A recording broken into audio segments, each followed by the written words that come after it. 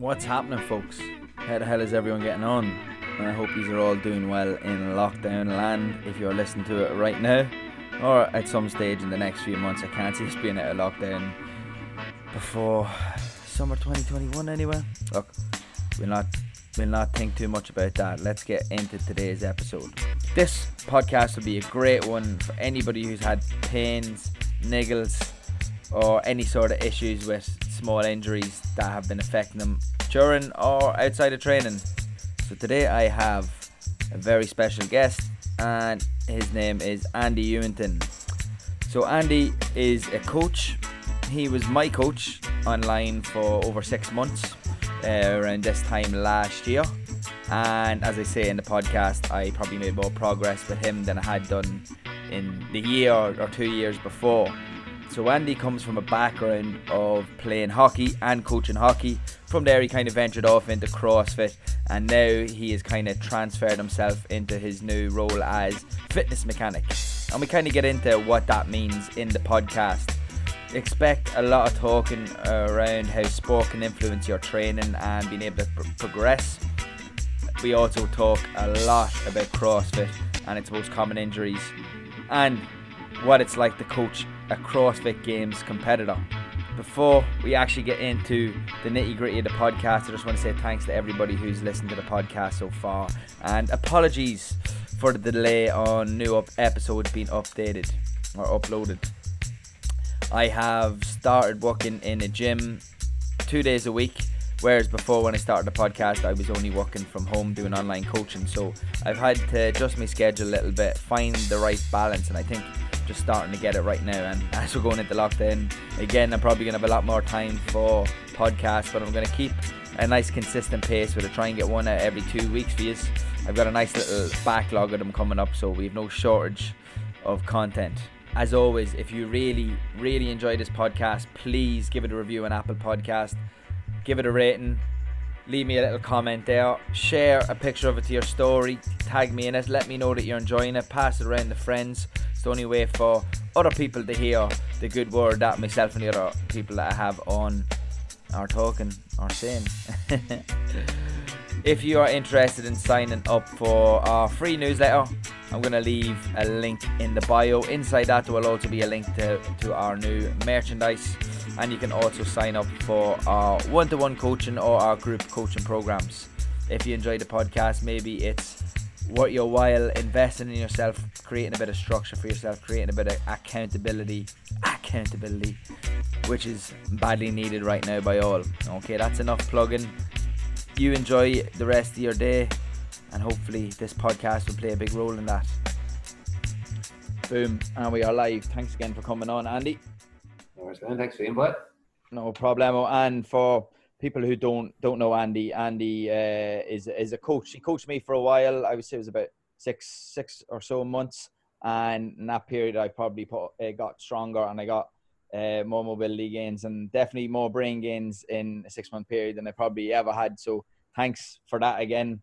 And to start off, do you want to tell us a wee bit about like your starting off as a coach? Because you started off in CrossFit or initially, or maybe it was hockey that you started coaching first, was it?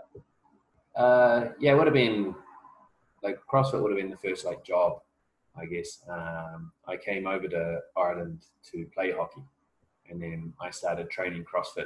I needed something to try and keep me sort of, I guess, entertained while training, and that was that. And then when I couldn't actually get a visa for hockey anymore, I needed to find work, and it was actually CrossFit that I could get a visa for. So, and this was, what's that, like maybe 7 years ago now. So back then the fitness industry was pretty small, especially in Ireland. So it was considered almost like a high skill job to be a CrossFit coach. And not so much anymore, but I was about to say that. Would you still consider it?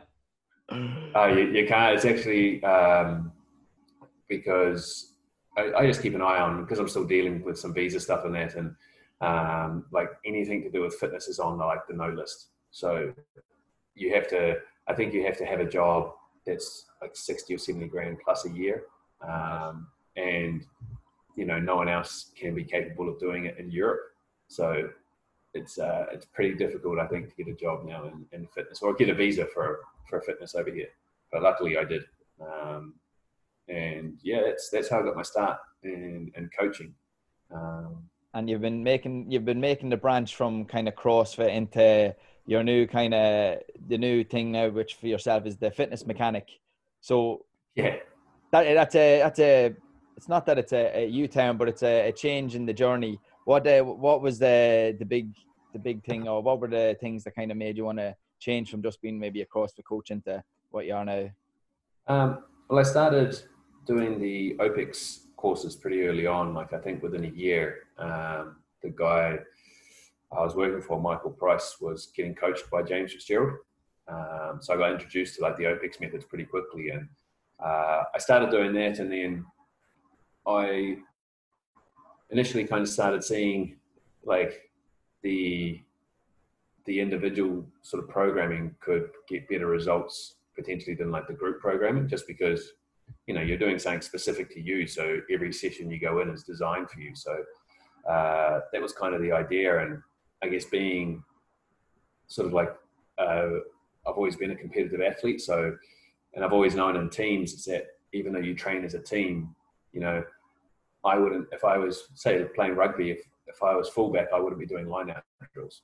Like, it's, I don't need to do that. So I saw it the same way in CrossFit. It's kind of like, well, you can train as like a team, but you've got to do different things, and then you come together and, you all play a match together, and things like that. And it's good fun. And I guess I focused on trying to blend that, and it just didn't really work. Because on one hand you had the CrossFit gym selling group training as great fitness, and then me trying to sell individual stuff, and they're a bit conflicting, and it just never really worked in that sense. And then I guess just over time I just found myself, I'm more interested in the movement and the specifics of the person, rather than the sort of I don't know, like the design of programs, and that doesn't really like excite me as much as like getting into the details of how the person is moving and how to improve their performance. And I also had the benefit of the last few years. I've had a guy, Albert Keogh, he's a physio, and he's always been in CrossFit, like he's coaching in CrossFit. He owns CrossFit 536, and him being a physio, so I got to obviously learn a lot through him, just on movement and injuries. And then slowly just started to see a bit of a gap between like all these people. Everyone, like, there seems to, initially there was like, everyone hated CrossFit. If you can't do kipping pull-ups, are terrible for your shoulders, like especially butterfly pull-ups. But in saying that, I've actually transitioned more people with shoulder pain to butterfly pull-ups and become pain-free than I have going back to kipping.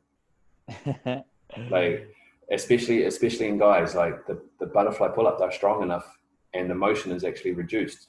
So there's actually less extremes on the shoulder joint if you're strong enough. If you're not, then you're probably in a bit of trouble. But these guys are strong enough and they start doing butterflies and they're going, I don't have shoulder pain. 6 months later, I still don't have shoulder pain. Okay, well, these things aren't bad. They're just, you need to apply them. And for a good while, everyone hated CrossFit. If you did CrossFit, if you got an injury, you were just told to stop it. And I think there was, and now there's like this good rehab to get the shoulder or get the wrist or the elbow or the knee or the hip or whatever back into a good place to start training. And then there's CrossFit training. And it's like, well, you can't go from that rehab training to CrossFit training. Like, how do you sort of integrate the new movement back in? How do you get the volume back to where you were? Like there's little bits of studies and things that say you should only really increase your volume by about 10% a week. And so you find your starting point, and it should be a slow progression. Whereas people come back from an injury and 3 weeks later, they're trying to hit their old volume. Straight back into it. But Yeah, that happens in almost every sport. Like, let's say a sport that I would train a lot of people online with would be Gaelic football. And let's say someone comes back from an injury, they haven't done any running training, haven't done any live game training, and then it's boom, straight back into 2 trainings a week and then a match at the weekend without any middle ground there. yeah, and like I know why they do it because I did it for years. Exactly. I played. I came over to Ireland, played a hockey season, flew home to New Zealand, played a hockey season, flew back to Ireland, played a hockey season, went back to New Zealand, then went to Italy, then came over to back to Ireland, sort of thing. Like I played. I think I played. Like usually you play, like one season a year. I think I played 10 seasons in 6 years. What was the body like at the end? Oh, it's destroyed. Like I can't. Like it's. Like I don't really have any injuries at the moment, but I haven't played really in 3 or 4 years. So basically, I also had a bit of, I guess, a higher stress role in hockey with the flicking side of things. It's quite harsh on the body, and you do see if you just watch trends that the flickers tend to have the shortest lifespan. It's like a running back in American football. Yeah, I guess, they can be brilliant at what they do, but it takes a toll on the body. So I just noticed that I had to spend far too much time trying to keep my body in check to play at the level I wanted to play at. And if I didn't do that, I would get injured. And if I just played casually, I would get injured because I was still like fit enough and strong enough to play at a top level, but my body wasn't prepared for like the change of direction and all that. So I'd pick up a hamstring injury, and then I couldn't coach anyone because I couldn't squat or deadlift or show them how to move. So I'm like, I can't afford to play like casual sport and get injured. When you're playing elite sport, people are accepting of injuries, but when people are paying you good money to come in and coach them and you can't move. I haven't been faced with any of that yet. As you know, I started Brazilian Jiu-Jitsu, and I did a competition a while back. And if I got an injury from that, like it would be a lot harder to explain than if it was an elite one. And it's probably maybe not to the same degree in Ireland with like Gaelic football, because it's not like local clubs you wouldn't be considering them elite. But like if somebody got injured and couldn't work because of it, I think they might be more accepting of it in Ireland with Gaelic football. Any other sport, maybe not. Yeah, especially not hockey. Hockey's a girl sport over here, according to everyone. I'd say there was was there a big change in like the culture whenever you started playing hockey over here compared to back home? How do you mean? As in like that, like it's not seen, like it was seen as a girl sport, whereas at home it's probably different. Yeah, it is. Like back home it's, I'd say it's the second biggest sport behind rugby in terms of players, because like, soccer's not very big. Soccer would always, like when I was growing up and playing, soccer was always for like the rich boys and like the little soft, if you played soccer, you were really soft. Hockey was okay because we had sticks and the ball was rock hard. So there's there's a bit of fear, and that was what held together. And but yeah, it was strange coming over here because it was Ireland were qualifying for top tournaments and things, and the men were actually really good, and they had like no sponsors and no one paid any attention to them. And you're going, well, technically on a world stage for a while there, the men were better than the women, but it just wasn't seen or recognised. I wouldn't have even known that. That's funny. I wouldn't have even known that Ireland would have been doing that well at it. Yeah, Ireland, and I think that's kind of the thing. A stumbling block, I think, for Ireland is just, it's not to say anything bad against Gaelic, but having those sports, it takes out so many athletes out of a small population. Like New Zealand plays rugby, and like we play cricket because we have the seasons are so different in New Zealand. It's like you play your winter sport, you play your summer sport. Hockey still has a lot of players, and then we'd go into soccer, but we don't really have any more sports. We're very good with like the rowing and things like that, but they are small little pockets. But we don't have a sport that kind of takes out, I don't know, I would say it would take out a lot of good athletes. Like you see some of those like those hurlers and those GAR players, and you're going, man, you would fit into the second row perfectly. You're a monster. Like, Yeah. and yeah, and I think that's a bit of a struggle, I think, for Ireland as well. It's just, yeah, so many sports. There is, and like, with Gaelic football, it does take a lot of percentage out, and it takes a lot of the season out, because the Gaelic football season, the boys are starting pre-season. Some of them maybe in January, and then if you're doing well and you get the championship, you could be playing till September. So there's no real room for taking on another sport seriously. You can play a little bit of five-a-side and shit like that. Yeah.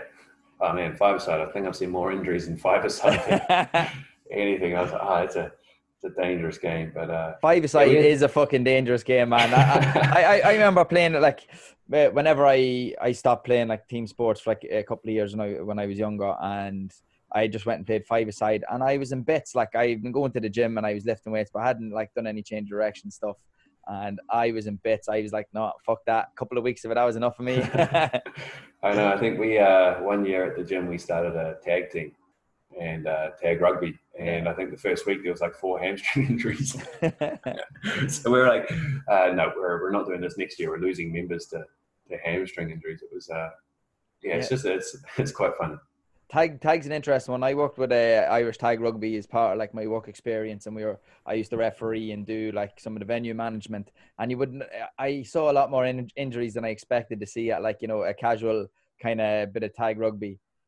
Yeah, and there's no, like, you know, it's not a contact sport, so there's no real contact injuries. But yeah, nobody warms up there. Everyone just turns up and just starts going into it. Yeah, it's like your junior B in Gaelic football or hurling. Like, you just show up, kick a ball around, and hop onto the pitch and start playing. Yeah. But it's funny. I think for a lot of people, they don't really understand like the like, if you're sitting at a desk job and you go and do something like tag rugby, and you try and like push yourself, especially if you've been an athlete in the past, if you don't warm up and you don't look after your body and prepare for that, the body's not gonna like it. No, and that's what I found is that, like, I still remembered how to play and how to push, and, you know, you don't stop being competitive either. It creeps back. You start off the game and you're kind of jogging around, and someone kind of gets past you and you're like, that's okay. And then, you know, 20 minutes to go and you're 1-1 or 1-0 down, and all of a sudden it's the bigger lunge, the faster you start getting back into it. And it's just you're not prepared for it, and you forget that as well. You think you sort of also forget that if you're still training in the gym, like, I would come back from the off season like stronger and sort of faster and more powerful than I was, but I was completely deconditioned to the movements that I actually wanted to do. And then I would always almost have injuries at the start of the season, because as I got into training, I was kind of almost too quick. I had too much sort of power. I had sort of harnessed it and transitioned properly. I sort of missed. That was a big phase of my training that I missed, was that I would do all of the hard off-season work and then go straight into pre-season, and needed to kind of blend that and cross that over. And but that is something that I think even myself in the past, whenever I started learning more about training and I was looking after my own training, I wouldn't have blended it into my sport. I wouldn't have tried and, like, let's say, mimic some of the movement patterns that might be done. Like, I might have done like them real heavy, but then when it came to, let's say, change of direction and stuff like that, I didn't incorporate it. I find one thing that's interesting when it comes to like sport like Gaelic football or most field sports, when they're trying to improve like things like change of direction or speed like that, they always tend to want to do it under fatigue. And that, like, I know you're not a big fan of that. I've seen a couple of posts you've done on like skill development and fatigue before, but give us your take on doing like change of direction stuff when you're absolutely bollocks. Like, it kind of needs to be done. You need to have the exposure to it. But you're not training that sort of skill. Like, if someone's bad at changing direction, the first thing they need to do is learn how to change direction. So most people's footwork is terrible. Like, they don't know how to approach a turn. So all they should be doing for a while is running up and doing the footwork to prepare to turn, and then turning and coming out of it, and just doing that at 70, 80% until they don't have to think about it. And then they can do it at 100% effort, completely fresh. And then the best thing to do would be to tire them out and then just make them practice the footwork again and not worry about the power coming out. Because the power coming out will just happen. Like if you turn and you turn well and then you just start to accelerate in a match, that will just happen. You don't even have to think about it. Like you don't have to go, right, oh, I'm tired. Like I've got to sit here, turn and brace, and now I've got to try and really try hard. You just see the fella running past you and you're like, I've got to go. And that's it. And if you've done all the training underneath, your feet just do the work and you just turn and you go. And that was a hard thing for a lot of people, I think, to kind of do. Because I was the drag flicker for Monkstown, and I taught myself how to flick. I didn't have any. I just watched videos, YouTube tutorials, followed the top guy in New Zealand at the time, and just did what he did. And I used to go down to the pitch for like 2.5 hours, and my first 30 minutes would be, I'd be in like a kneeling stance, and all I'd be doing is rolling the ball from my back knee to my front foot, and then I'd have 50 balls, and I'd do that like 50 times. So I'm not even flicking, doing anything or moving. I'm just leaning on my right knee, rolling over to my left, and then pushing the ball in the goal. I'd do that, and then I'd come back and I would do my footwork. So all I would do is I would approach the ball. So I'd have like 6 steps that I'd take, and I'd just do those 6 steps, and I had them kind of taped out. And I would just kind of like, it's like learning how to dance. Like very methodical. Yeah, and I'd walk back, I'd do my 6 steps, I'd walk back, I'd do my 6 steps, I'd walk back, I'd do that until like I literally was just bored out of my mind. And then and then I would flick. I would come in and I would do my footwork, and I'd pick the ball up and do my next 2 steps and then get into position and then stop and then go back, do it again. So I did countless hours of just absolutely boring things. Like I'd just break it down into all the little pieces that I could, and just do drills upon drills for every little piece. Like, and I would focus on certain things. So I'm like, today I'm just going to focus on releasing the ball, and it was all at like low level, like 60 to 70% effort. And then I might do 15 flicks at full effort, and that was it. And then people like worry about fatigue and things like that, and I'm like, I never had to worry about being tired and flicking, because I just knew how to flick.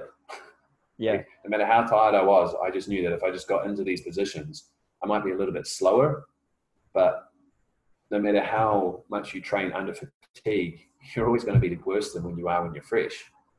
Yeah. So for me, it wasn't about trying to be as powerful and as good as I was when I was fresh. It was just trying to be as accurate as possible, and just getting it right, and at least making it look like I was having a good attempt at it.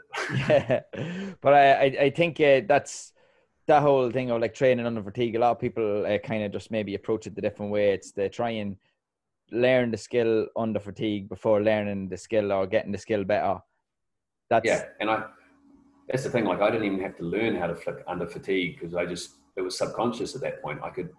And it's the same like when you're looking at CrossFit, and because when I started coaching, the coach used to do the warm-ups, like actually physically do the warm-ups. So I used to have a barbell, and we were doing weightlifting like 3 times a week. I would do a snatch warm-up with the class, and I would be like snatching, holding it, overhead squatting, doing the snatch balance while talking to everyone, and I'd do that for a couple of rounds, and then I'd go around correcting people, and I'd do that like 4 times a day. So accidentally, I was doing hours upon hours of barbell, just snatching a barbell, clean and jerking a barbell, warming up, and not even thinking about it. Didn't even realize that. And then you want to like lift under fatigue and like snatch under fatigue. It's like, I don't think about anything. I just pick the bar up and it just goes overhead. Yeah. So the only thing that's hard is that, it is hard to stabilize. Obviously, like there are difficulties under fatigue that you have to practice, but in general, of the actual technique under fatigue, no, it's like if you can do it if you can do it fresh and you can do it without thinking, then under fatigue, it happens a lot more naturally. And then as a coach, all you're doing is you're looking to see how the person is compensating. So you're seeing like why is the movement breaking down? And then you try and, if you can piece that together and figure out that like what that little piece is that's breaking down first, if you strengthen that piece, they'll improve under fatigue. So instead of making them do it more under fatigue and probably doing it wrong because they're compensating, like if they can't do it under fatigue, they're just going to do the same pattern and just learn it. And now that's going to become their default pattern. So now you've got to not only fix an imbalance somewhere in their movement, you've then got to retrain their movement again. So if you can just break it down and just work on the piece that's breaking down first and strengthen it, then it will come together under fatigue a lot more. And that was one thing whenever I was being coached, the Olympic lifts was probably the biggest probably challenge you had, was to try and get them looking anyway sort of half decent. Because I had learned from like kind of similar to you. I looked at YouTube videos, or I looked at other people, and I kind of tried to go from there. And I probably picked up a lot of bad habits along the way. But you broke down the pieces quite well, and that really solidified that in my head, that like, you know, if you do break down the pieces, no matter what the skill is or what it is, if you break it down and you get better at the little pieces, then whenever you have the sum together, it does really just become more automatic. So like if you threw me into like, let's say we're clean, you would have got me do different variations, and then let's say you might throw me into an EMOM where I kind of have to be a bit more automatic about it. I didn't even think about it, and it felt probably better than it would when I had more time to stop and think about it.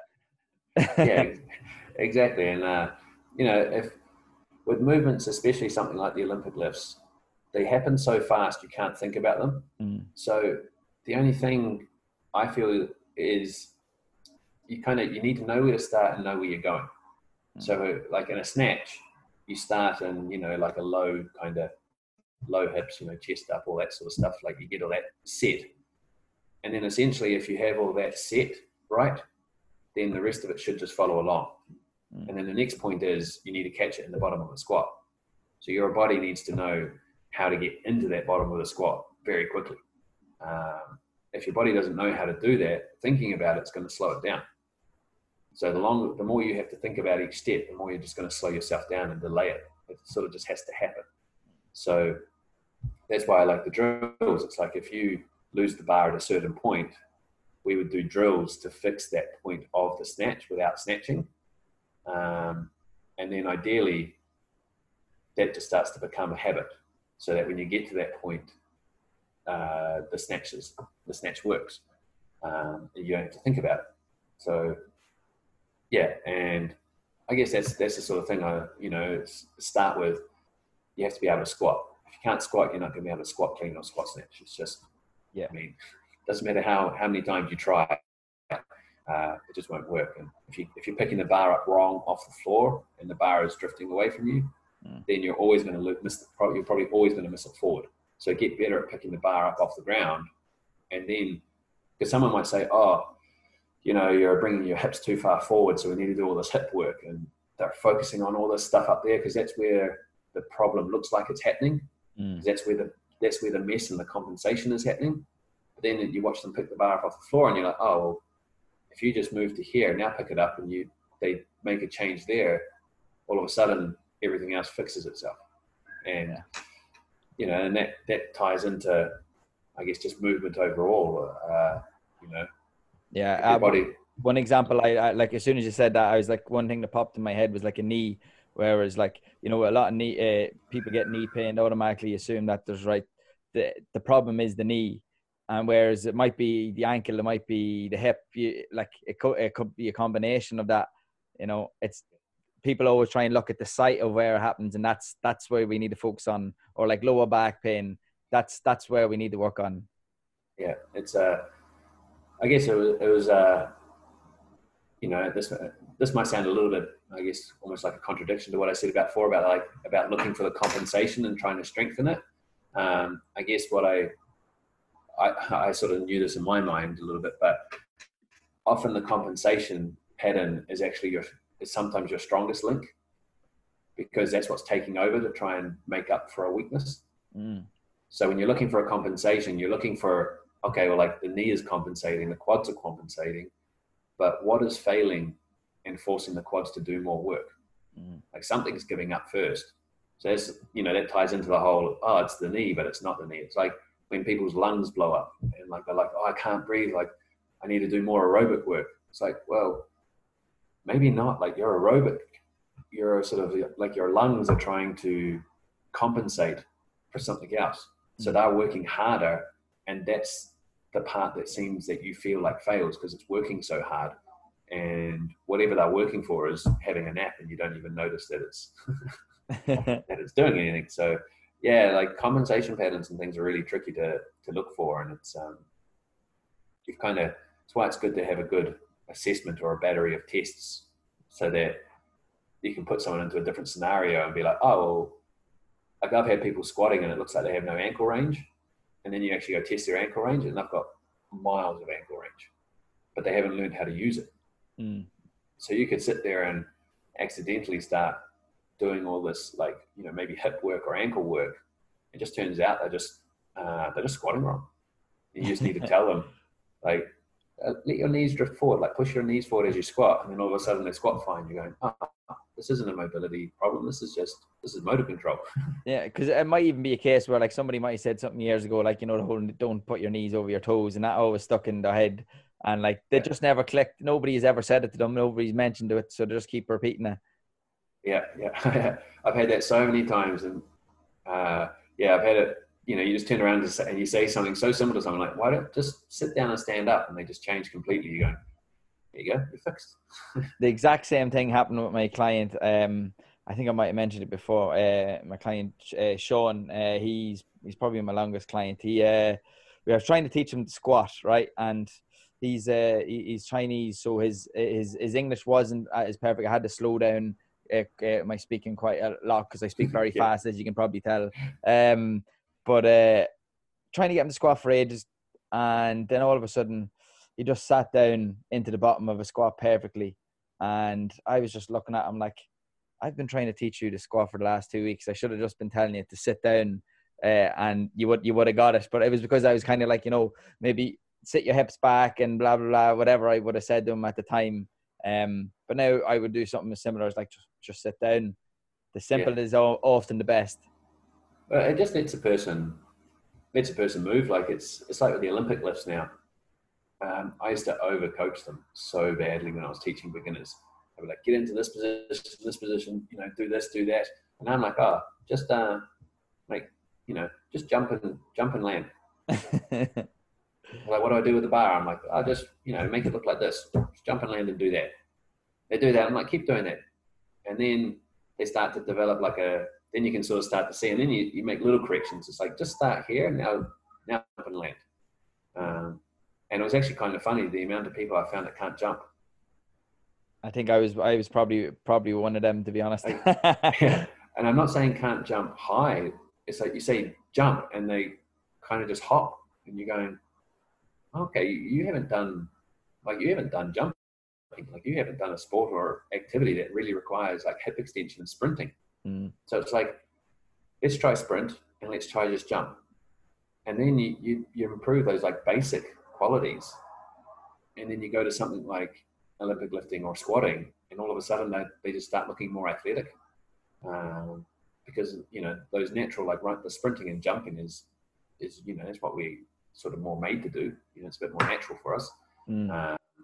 Them simple things are often like so neglected, but like they should be done. Like, you're jumping, you're throwing, your sprinting mechanics. People often don't do that after they quit a sport. Like that was the same for me. Jumping, I never really, I probably avoided it after I stopped playing Gaelic football. Yeah. And like this thing, and throwing is a big one.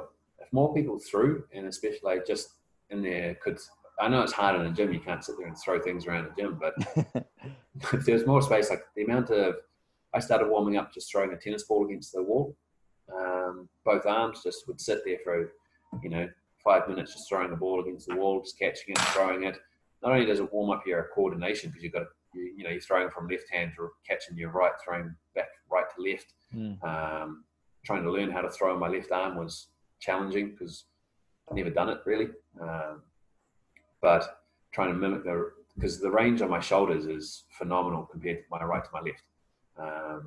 You probably can't really see it, but like my right arm, I can like wind it back. Yeah. And then my left arm, a little bit more limited, just a little bit. Yeah. And this is purely, and then you watch me throw, and of course that's how I wind up and throw. As I started just throwing on my left arm, that's all I did. No exercises, no bandwidth, no massage, nothing. I just started throwing. My external rotation just started to match closer to my right. And it was the like fastest increase in range in my shoulder that I've ever seen. All I did was throw a tennis ball against the wall for 5 minutes. Well, I have to say, like, one place I saw that very early on was whenever I started watching the Rocky films when I was a young fella. Rocky always used to be throwing that little ball around. I was like, I always thought there was something to it. They didn't just throw that in for no reason. But there's a lot to be said. But like I've been going out and playing basketball with a couple of mates recently, and like doing stuff like that where you're forced to kind of use your coordination more and different movement patterns and all. It all fucking helps. It all really does. helps. It does. It's body awareness. Like you see, I mean, like myself, I guess I was always one of the fastest to learn any movement in CrossFit when it was starting. It was like new movement came in, I'd have it within 10 minutes. Right? If I was physically strong enough to do it, like no problem, I'd do it. But then I could always only do like one of them, and then the actual good athletes would take maybe a little bit longer, and then they're doing 10 of them. It's like, okay, I'm done now. But my exposure to sport, like when I grew up, I played hockey or rugby growing up, depending on which season or whichever coach came and talked to me first. I played whichever one. Played cricket. Then I was in a really small school, but we did so much. Like I was so lucky. Like we did say 6 weeks of jump rope for heart. So for 6 weeks we would learn how to skip, double Dutch skipping, like with the two big ropes, like lots of little like skills with the single ropes, and we'd spend like 6 weeks learning, and then we'd do like a demonstration, and we'd try and raise money for the Heart Foundation. We would do athletics, like all the way through until I was 18. We'd do athletics, and you'd go learn every single you'd do long jump, high jump, throwing, sprints, do the long distance stuff, cross country. Like we'd have all of that, and you had to basically participate.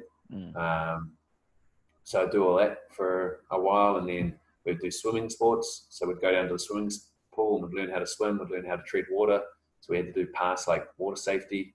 And then every single day we were playing, touch rugby or something on the courts, or, we're playing sport or playing cricket, doing anything like that. And then when I transitioned into college, or I don't know if that's what you guys, when I was 13 to 18, whatever you guys call it.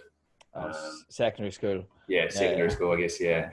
Our PE every term would play a different sport, and you had to pass that sport to so we'd do, say, volleyball. You had to pass it. Yeah, you had to sit there, and the test was you had to do 10 serves and get, 4 of them in to get a minor pass. And then you had to do you had to dig, set and spike to sort of show that you understood the game and what to do. And then we'd do athletics, and we'd do indoor hockey, we'd do netball, we'd do whatever. So that's fucking class. Yeah. Is most schools like that? Or was that just your school was quite good in that sense? I think in general terms, most schools do, they promote a lot of sport is pretty well promoted, and PE is compulsory up until at least for the first 3 years, I think, of secondary school. I think PE is compulsory for the most part, and then it becomes an elective subject. And which of course you elected to do. Yeah, of course. But I was small school, so we wanted to form a tennis team, and they had 6 people and they needed 8. So me and my mate just went and started playing tennis just so that there was a team there. So for 6 weeks we played in a tennis competition. Never played before, but just started playing tennis. And we would do the same with any sport. So I played and then rugby was on Saturday mornings, and hockey was on Friday nights. So we'd play hockey on Friday night and then go play second 15 rugby on Saturday morning.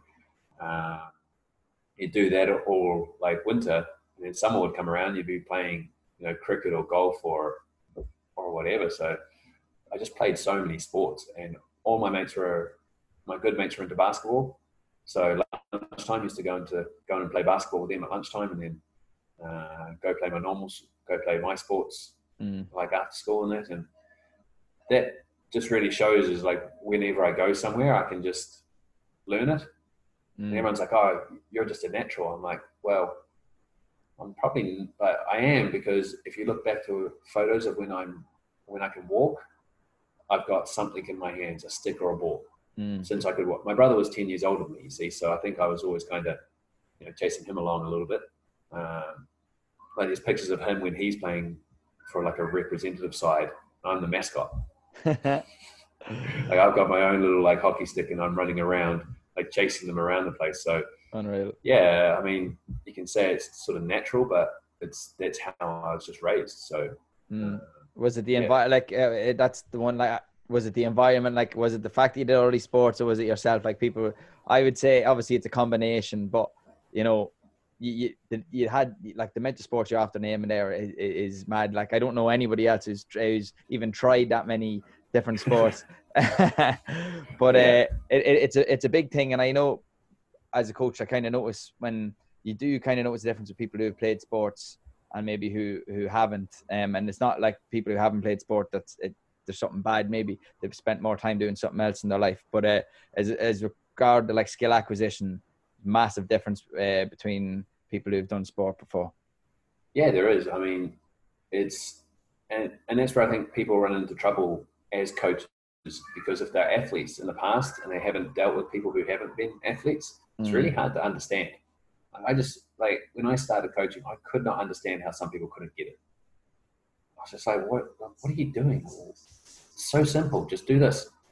And they don't have that awareness. Like they just don't have that built in.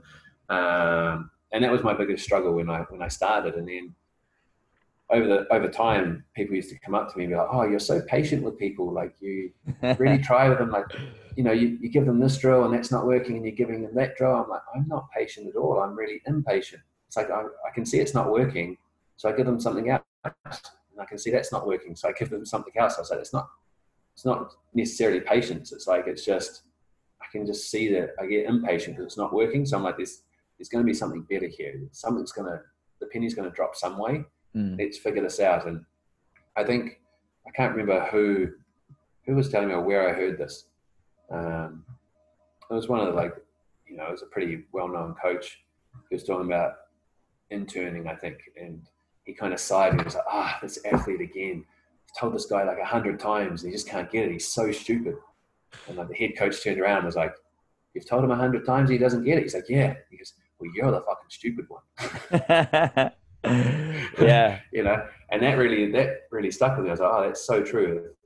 If you keep telling someone to do something and it's not working, you need to change what you're telling them." Yeah, or the way the way everybody learns things differently. So it changed the way you word it, or change the, like, whether you do using visual cues, audio cues, audible cues, whatever it is. Yeah, like some people will ask you to do the movement. Like, "Can you just do it for me?" And you can see them and they're like, that's how they learn. And then others you talk to, and then others you have to tactile, you actually have to put your hands, you have to like push them around, and they're like, "Oh, there it is." And yeah, you've got to learn that. And it's, I haven't really figured out, the perfect way to decide how someone learns, but I definitely know that you need to have a lot of tricks up your sleeve to sort of get it all to work. Absolutely. You don't want to be a one-trick pony. Definitely not. One thing that I thought was quite interesting, just kind of doing my research, digging into the past, was this idea of like kind of false improvement, and I never really, the concept I kind of thought about before, but I never like put a label on it, like false improvement. When did you first start seeing that, or was that as an athlete, did you see that creeping up, or was that more so as a coach? I think that was more so as a coach. You would just see, I guess you would see people like so much just wouldn't transfer. Mm. You know, like you're seeing all these like sort of great improvements and things, and then all of a sudden they don't really like transition over to what you want to. And it was kind of, I guess, trying to understand that and being like, what's sort of going on, and why is that sort of happening? And I think I was trying to think exactly what it is that I also wrote about. It's probably been a little while. No, it's all good. But what I'm trying to think. Was there like a did I quote somewhere for that, or? I'm not sure if you quoted it. I did my research a little while back, so I'm only going off my own notes. But I found like that false improvement when it comes to like HIIT training. I've definitely experienced that before, personally with myself. Like, where at times I thought I was really fit because I was doing loads of HIIT and all this. But whenever I came to like, maybe I think it was when I was doing jiu-jitsu, and then whenever I came to like being able to last on the mat, I was screwed like eventually, and then the fatigue levels started creeping on. Yeah, there's that's a big thing, and you'd see it when, like, I think I noticed it a lot in CrossFit, because I'd see all these people like, lifting really big weights or like putting up massive numbers on machines and things like that, and then they just don't. Then they get into a workout and they just can't do the workout, and you're going, well, everything. Like all of your stuff that you're putting up and everything that you're seeing, you should be an animal. Like there should be absolutely no trouble here. I think that was kind of one of the things that just came through with experience. It's like, it was also, I know that like people will do a test with people, and then they'll train them to improve that test. And then it makes it like, oh, look at all this progress I made. Like I took like 4 minutes off my time. It's like, yeah, cool. But you're still not good at your sport. So yeah, it's like I improved my back squat by 10 kilos, but like, how's that going to make you be a better rugby player? Like, well, if it's not translating across, like obviously those things are important, like in having strength levels and improving your speed and all that, but it has to be able to transfer into what you're doing it for. Yeah, exactly. And it also becomes an issue when you're just trying to train like general people, like the general public for things. It's like they get fixated on, improving their back squat. It's like, well, improving your back squat's not going to necessarily improve your health unless you're so bad that, you actually do need to just even learn how to squat because you can't sit down on anything. If you're into that state, then like improving your back squat's really going to improve your quality of life. Because there are actually some studies out there, I couldn't quote them, but I've heard them, that leg strength is a slight indicator of the quality of life later in life. There you go. So look after those legs. Yeah, get them strong. They're really important. Exactly. You have to. The number one thing that we all have to do for like the rest of our lives is at some stage like sit down and stand up. And if you become too weak to do that, now you can't even look after yourself at all. You can't walk up the stairs. You can't walk down the stairs. You can't go to the shops. You can't get out of your car. That's a scary thought when you think about that. And but that's what people get stuck on. They get stuck on improving all these metrics, and there's no improvement to health. There's no improvement to their lifestyle. But they keep thinking that, the amount of people that came and told me that they want to do, I think I posted about this once as well. Oh, I really want to get pull-ups. I really want to do pull-ups. So you start training them, and they getting really close to the pull-up, and then they start kind of complaining. You're going, what's wrong? They're going, I haven't lost any weight. I'm like, you didn't tell me. You didn't tell me you wanted to lose weight. You told me you wanted to pull up.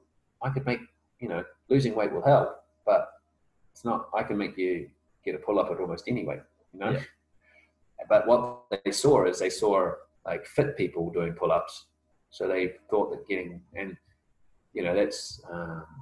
that's a bit of a trap people fall into, and I guess that can also fall into like false and those sort of false improvements, because you think that getting better at your squat is making you better, or getting better at X is getting you close to your goal. But you just got to make sure that you really understand the goal and what's the outcome of those movements and things. Exactly, the intent. Yeah.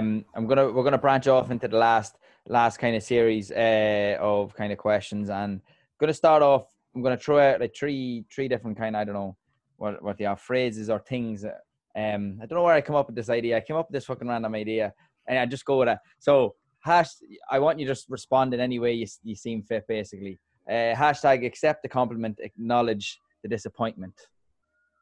Oh, it's like, what do you want? So just talk about that. Like, talk about it. Yeah. Okay. Yeah. So it was always something that annoyed me, I guess, as an athlete. You know, people would come up and sort of going both ways. I'd lose a final or something, lose a match. People are like, oh, well, you played well. I don't care. Like, I'd rather play shit and win. Like, I'd be upset that I played poorly, but or you'd be disappointed in doing something. And say you're going for a 5K and you only got 20 minutes, but you got 20 minutes and 10 seconds, and you're really hoping for a sub 20. Someone's like, oh, well, I can't even run 5K. I'm like, I don't care. It's your problem. Like, go train. You're not training. You're not doing anything. You didn't put in all this work for this and miss your goal. And it really annoyed. Like, it was something that I think I saw a lot in CrossFit. The good athletes trying to be like, oh yeah, I'm disappointed with that, and someone's like, oh, well, at least you can do that movement. And it's almost like that whole gaslighting thing that, yeah, you're minimizing that. Yeah. And then the opposite way is when someone's genuinely coming up being like, oh man, like, like, good work. And someone's like, oh, it's fucking shit. Like, fuck off. Like, right. And they go into that. It's like, someone's actually genuinely thinking that you did well. And, you should just accept that compliment. Oh, thanks. Like, yeah, I guess it was like, to them it is impressive. And to them, like, you did work hard. And just in general things, they're like, oh, that looked really nice. And people try to downplay it too much. Or just, they don't just turn around and say, oh, thank you. Like, yeah. That's, when you give someone a compliment, generally all you want is just like, oh, cool, thanks, man. You don't need anything much else. And so that's that. I find that one really stuck with me, because I know whenever I was younger, and I played in a rugby team that, like, same lads from like under 10s all the way up to 18s, and we got to 2 finals like 2 or 3 years in a row, and we lost all of them. And I remember first time I got so thick I fucking threw my medal away. So I was that fucking idiot. And I'm sure people obviously saying well done and all like that, and I'm sure my response was probably don't give a fuck or something like that, or something along those lines. And then probably I think it was the similar sort of thing after that. But since then I've tried to change the attitude. Like, just because things aren't going bad for you, you don't want to bounce that off onto somebody else. Like, yeah, and I mean, yeah, it's tough, but yeah, sometimes, like, yeah, you don't want to, like, when someone's being genuine and they're really saying, like, well done, like, hard luck, like, good try sort of thing. It's like, you got to just, you want to be in a space to be able to accept that and be like, oh, thanks for the support, thanks for the encouragement. But it is annoying when someone's trying to tell you that you should be grateful for even getting the chance to do it. And you're going, no, like, I worked for this. Like, yeah, that's the line. Once that happens, then I'm like, nah, fuck you, mate. Yeah, exactly. It's like, oh man. And so that's what that one was sort of about. And I saw it so much with the CrossFit athletes, and always kind of, I think people trying to be like genuine and sincere, but like, I just know myself that that's it's a hard thing when someone tries to, it makes you feel like you should be grateful just that you can do anything, and you're not allowed to be disappointed. And you're like, fuck's sake, I should be grateful. And then you start like having this inner dialogue with yourself. Yeah. And it's like, no, like, be disappointed. Just don't be a mopey prick either, though. Like, don't get over it, but allow yourself to feel that, and people should allow you to feel that disappointment as well. Agreed. Hashtag Rick and Morty. I have to say, one of my favorite pictures. I remember when that popped up, you and Alexis, I think it was, with the Rick and Morty t-shirt. I was like, yes, he's a fucking Rick and Morty fella. I love Rick and Morty. I thought that was hilarious. So for those who haven't seen that photo, that was at the CrossFit Games, and everyone's walking around with their brands on, like whatever gym they're involved in, whatever training program that they're the coach of, or that they own. And I was strolling around like in my Rick and Morty shirt. Love that. was like, I just like this. I like Rick and Morty. Like, it's a good shirt. But I mean, there's probably a downfall of mine is, I don't even take that opportunity to like promote myself. But yeah, no, big fan of like big fan of those kind of like those Adult Swim cartoons and things like that, especially Rick and Morty. I love those. Brilliant stuff. I've started, I think I'm third time around watching it now again, because I didn't see the new season wasn't on Netflix, so I'm only trying to, and I forgot fucking half of what happened, so I have to go back to the start now and all the way through. Yeah, you definitely do, because I mean that show is so intertwined. It's ridiculous trying to figure that out, because you go through and there's things that happened in season 1 that are popping up in the last season, and you're going, how are you supposed to remember this? Like, this is mad. I just love them. I love being able to switch off like that. Yeah. Like just being able to go into a space where it is unrealistic. Like, yeah, it is bullshit. It's a cartoon. But like, that's what I like. I like just getting away for a little while, and it entertains me, and, doesn't do anything else. But, I think you can get hooked on always trying to better yourself with, with podcasts and with like audiobooks and all this other stuff, and you don't actually take any time just to do something you actually enjoy. Exactly. Yeah, that's part of the reason why in this podcast there always has to be chatting about either TV shows and shit like that. Like that little bit of escapism can be important, and you can find some influence some way about it, even if it's only like a way of thinking about something that you can apply it this. Like obviously you're not going to apply too much of Rick and Morty to fucking real life, but like other things maybe. I know what you mean. Yeah, it's like I know before we sort of got started, we were talking about like the purchase of the PlayStation. Yeah. And I thought that was going to be really bad, and I was going to waste all my time playing PlayStation. And then what I found is I actually started being like, no, I have to finish my work, then I can play PlayStation. And I actually started to get more productive, because I started, making sure, instead of messing around and kind of like, I'll just do this whenever. It's like, oh, well, if I don't finish this by this time, then I don't have any time to play, to like switch off and have a bit of fun. And, like I also, if I'm feeling a bit, almost like if I'm feeling stuck for training, or if I'm feeling a little demotivated, I just go like watch Dragon Ball Z or something. It's just like, because they're all just jacked, and they're all just like big macho guys, and like you just get amped up. That's a fucking good show, man. That is a good show. I might have to do that. I used to love Dragon Ball Z, but I haven't watched it in years, so maybe I have to get back on it. Yeah, I got into that again, and just like, it was just, you get caught up in like in a little bit in the story, but just like you start imagining being like, that strong and being able to like do all that sort of stuff, and it would it would just sometimes just give me a little boost as well. Yeah, fucking go Super Saiyan. I haven't, there's so many seasons and shit like that. I'm probably that'll be a rabbit hole I'll end up going down. Maybe not right now. And the last few questions, then we're going to move on to, so what's your favorite film or series? I'll let you pick one of each, or you can go, if you can't pick a top one, which I could definitely not, so I'll understand if you pick a few. Yeah, I was trying to think, like, I guess almost in two senses, like Resident Evil would have to be. Ooh.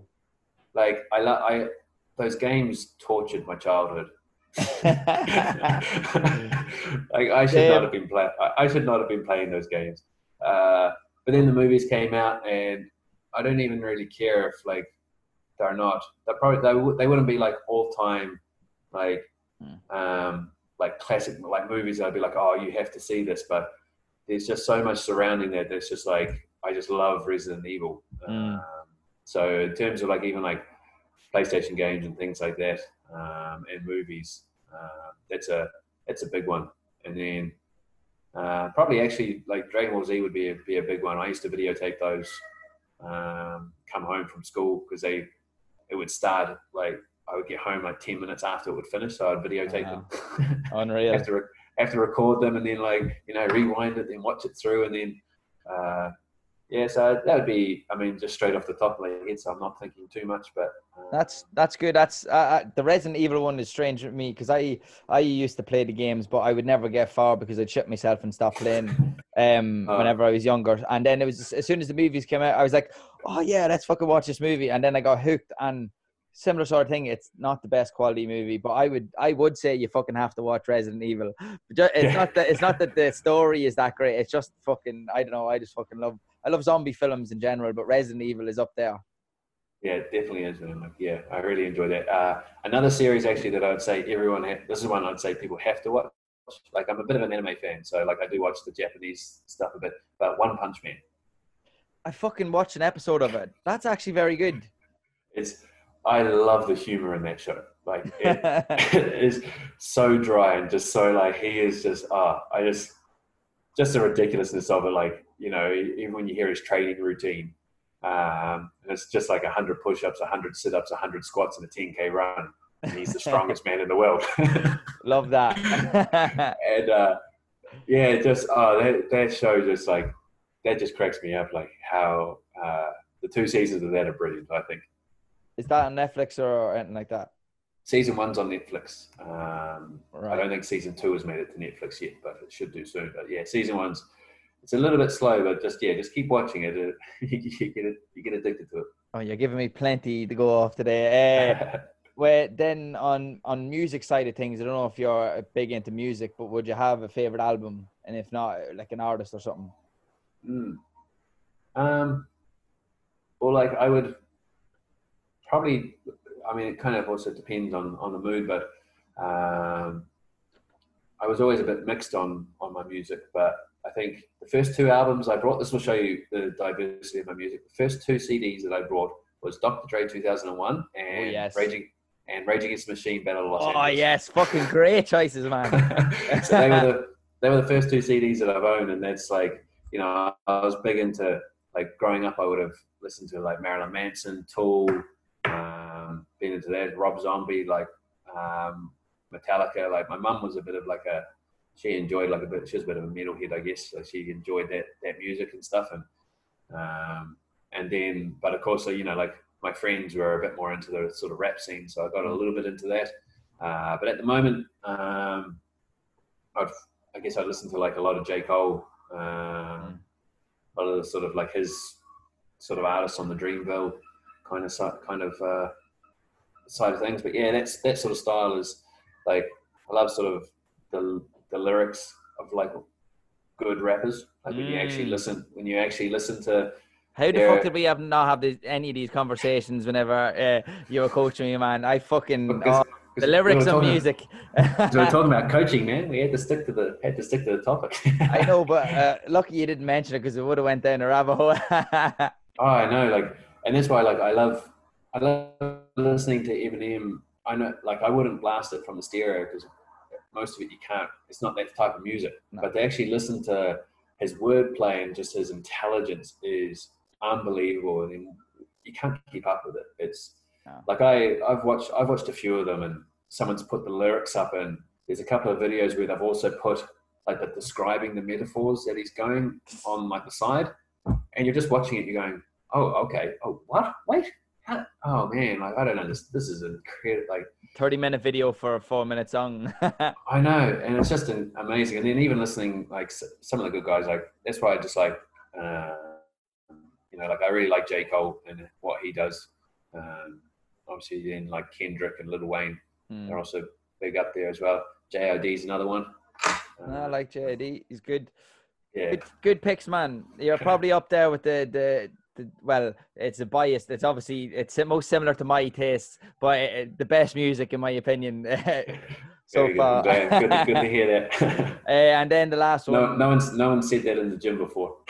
No, yeah. See, I've gotten serious stick with my music over the years. Like even back home, not as many of my friends would have listened to rap, and I would have been big into rap, and I would have been big into metal, and that would have been like I would have been ridiculed for it. But luckily, as people have gotten older, they're more open to that type of music, different types of music. Exactly. Except when it's in the gym. Sometimes when you blast metal or rap, it's not the best thing. Yeah, no, I understand it. I'm like, look, guys, I get it. I was like, you need a certain buzz, especially in like for workouts and things. Like I've mainly coached in the CrossFit gyms, and you need a certain energy. and some songs are great, but they're terrible gym songs. So it's like, yeah, you got to have it. You got to have a gym playlist, and you've got to get used to that. Play to the crowd. Yeah, exactly. Yeah, I'm big on that. Gym playlist. I probably spend too much time on it. Yeah. But the last one then would be well, maybe not your favorite book, or your favorite book, or maybe your most influential book. Oh, that's to be honest, it's probably one I don't know if anyone's heard of. This one's for guys mainly. Girls might, I don't know if they get anything out of it, but it's called Backbone. It's essentially, it's kind of like, it's how to be a man, but like it's how to like express yourself as a man, because it's gone kind of lost. Like it is. I mean, I don't want to get into it or say, like, oh, feel sorry for us. It's really hard to be a man, but it is difficult. Like there's a lot of people growing up, without fathers, and father figures are often distant, and they don't get that side of things. It's more about just being able to express yourself and know like where you stand and things like that. It's a really good book. It's got some things like it's I guess it's like a self-help, like guidance type book. I actually got my coach. He works very closely with the author. Like he does actually like camps and things based on that kind of things. And it's about how to, it's all things. It's like how to love and how to show emotion and how to get involved, which is not shown as being very manly, like men are supposed to be like rocks, and they're like, no, that's the complete opposite. Men should be really like loving, and like they should be able to experience all of this, and that's gotten lost. And now guys are like, they're lost. They don't know how to find this sort of way. So Backbones are really good. It gets you to look at your behaviors and how to sort of improve yourself. And it's one directed at the guys, and I'd say it's a seriously underrated or unknown sort of book. That is like, that's a very common thing for lads that don't know how to express their emotions. The only way then they might know how to do it is aggressively. That can be an issue. And obviously when you're younger, then when the hormones are flying, you don't know what the fuck's going on, and that's even more apparent. Exactly. And you know yourself. I mean, if a lad starts crying, he's soft as hell, like no one cries. Like you're not allowed to cry, bro. Like don't do that. And things like that, it so much got taken away, I think, and just the way you learn to sort of grow up, you have to be like real hard, and the only way you can be a man is to be like strong and fight people. And you can be strong and still show fucking emotions. They're not opposite things. No, not at all. And so that's one book that it's probably one of the only books I've kind of read a couple of times and go back to and like to sort of go over. And most other books I read, they're like interesting, but some of them are a bit of a dime a dozen type books. You can in one ear and then out the other ear. Yeah. This is one that actually kind of hits home a bit, because like I know exactly how a lot of that is hard to do. Like, and you see it a lot in other guys as well. So that'd be the recommendation. Class, man. I'll definitely be bumping that up near to the top of the ever-growing list of books. But that definitely sounds like a good one. I'll be hurrying up this. I'm reading Stephen Hawking's book, one of Stephen Hawking's books at the moment, so I'll rush through that to get to it. Well, I don't know if you can rush through a Stephen Hawking's book. No, actually, as soon as I said that, I was like, no, I probably never read a book as slow as I have this one, because I have to try and understand each little concept before moving on. Try and read Behave by Sapolsky. Oh man. That's on the list as well. I might leave it at the bottom. I got that as an audiobook because it was 28 hours. 28 hours? Yeah, 28 hours is an audiobook, man. That's the Gulag Archipelago was one that I went through on the audiobook, and it was in the mid 20 hours, and that was hard and like very morbid. So I understand the pain. Yeah. Brilliant, man. The last part then would be just for you to, where can people find you and what services are you offering out to people currently?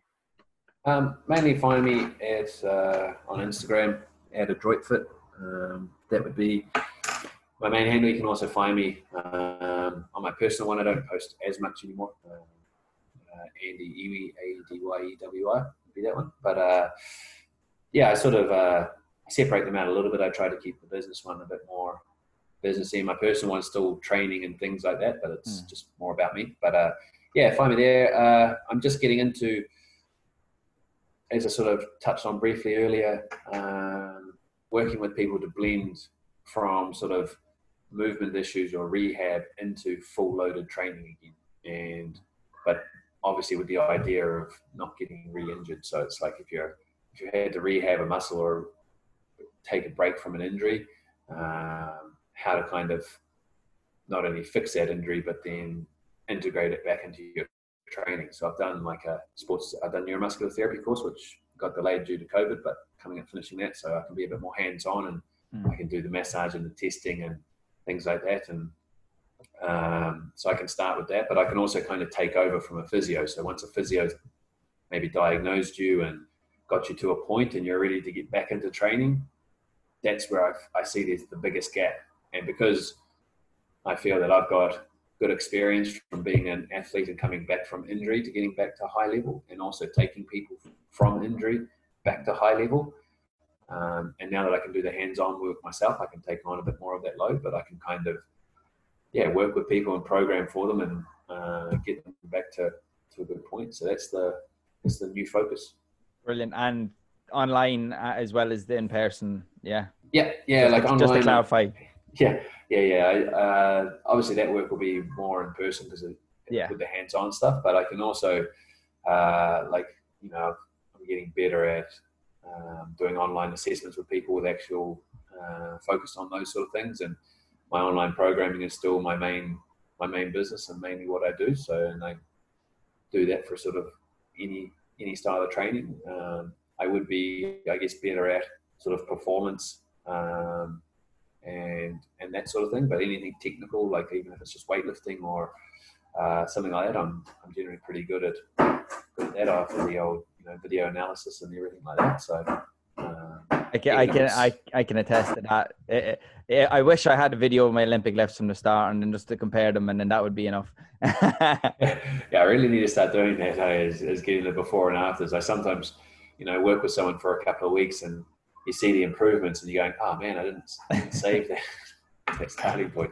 Need to get those testimonials up, Sure, look, it has to be done. We all leave some things in the long finger. I do with the testimonials as well sometimes. But that was fucking class, man. I really enjoyed that. Thanks for coming on. Boo, boo, boo. Another one bites the dust. Boo, boo, boo. Another one bites the dust. And that's a fucking another one done. Jesus Christ, these podcasts are fairly piling up. I've been enjoying them so much, and I hope you've been enjoying them. Whoever you are, you listeners out there from Sweden, from Germany, from USA, from Australia, from New Zealand, from the UK, from Ireland, I see yous being spread out all over the place, and I appreciate it. I love when I see people see the numbers from people listening from all over, and what would make me feel even better and let me know that much more whether or not you enjoyed it is if you are those people that are listening from all over, send me a message. Let me know why you enjoyed it. Let me know your favourite moments or your favourite guests, or even if it's just to let me know that you enjoyed it, just do it. I won't know unless you tell me. And that being said, I hope you all have a lovely day. Thank you very much for listening. Go back to the shameless plugs at the start if you want to find out any more info, or check out the show notes. And of course, go and follow Andy and myself if you don't already. Enough talking. Yous have a lovely day. Thank you so much for listening. Peace.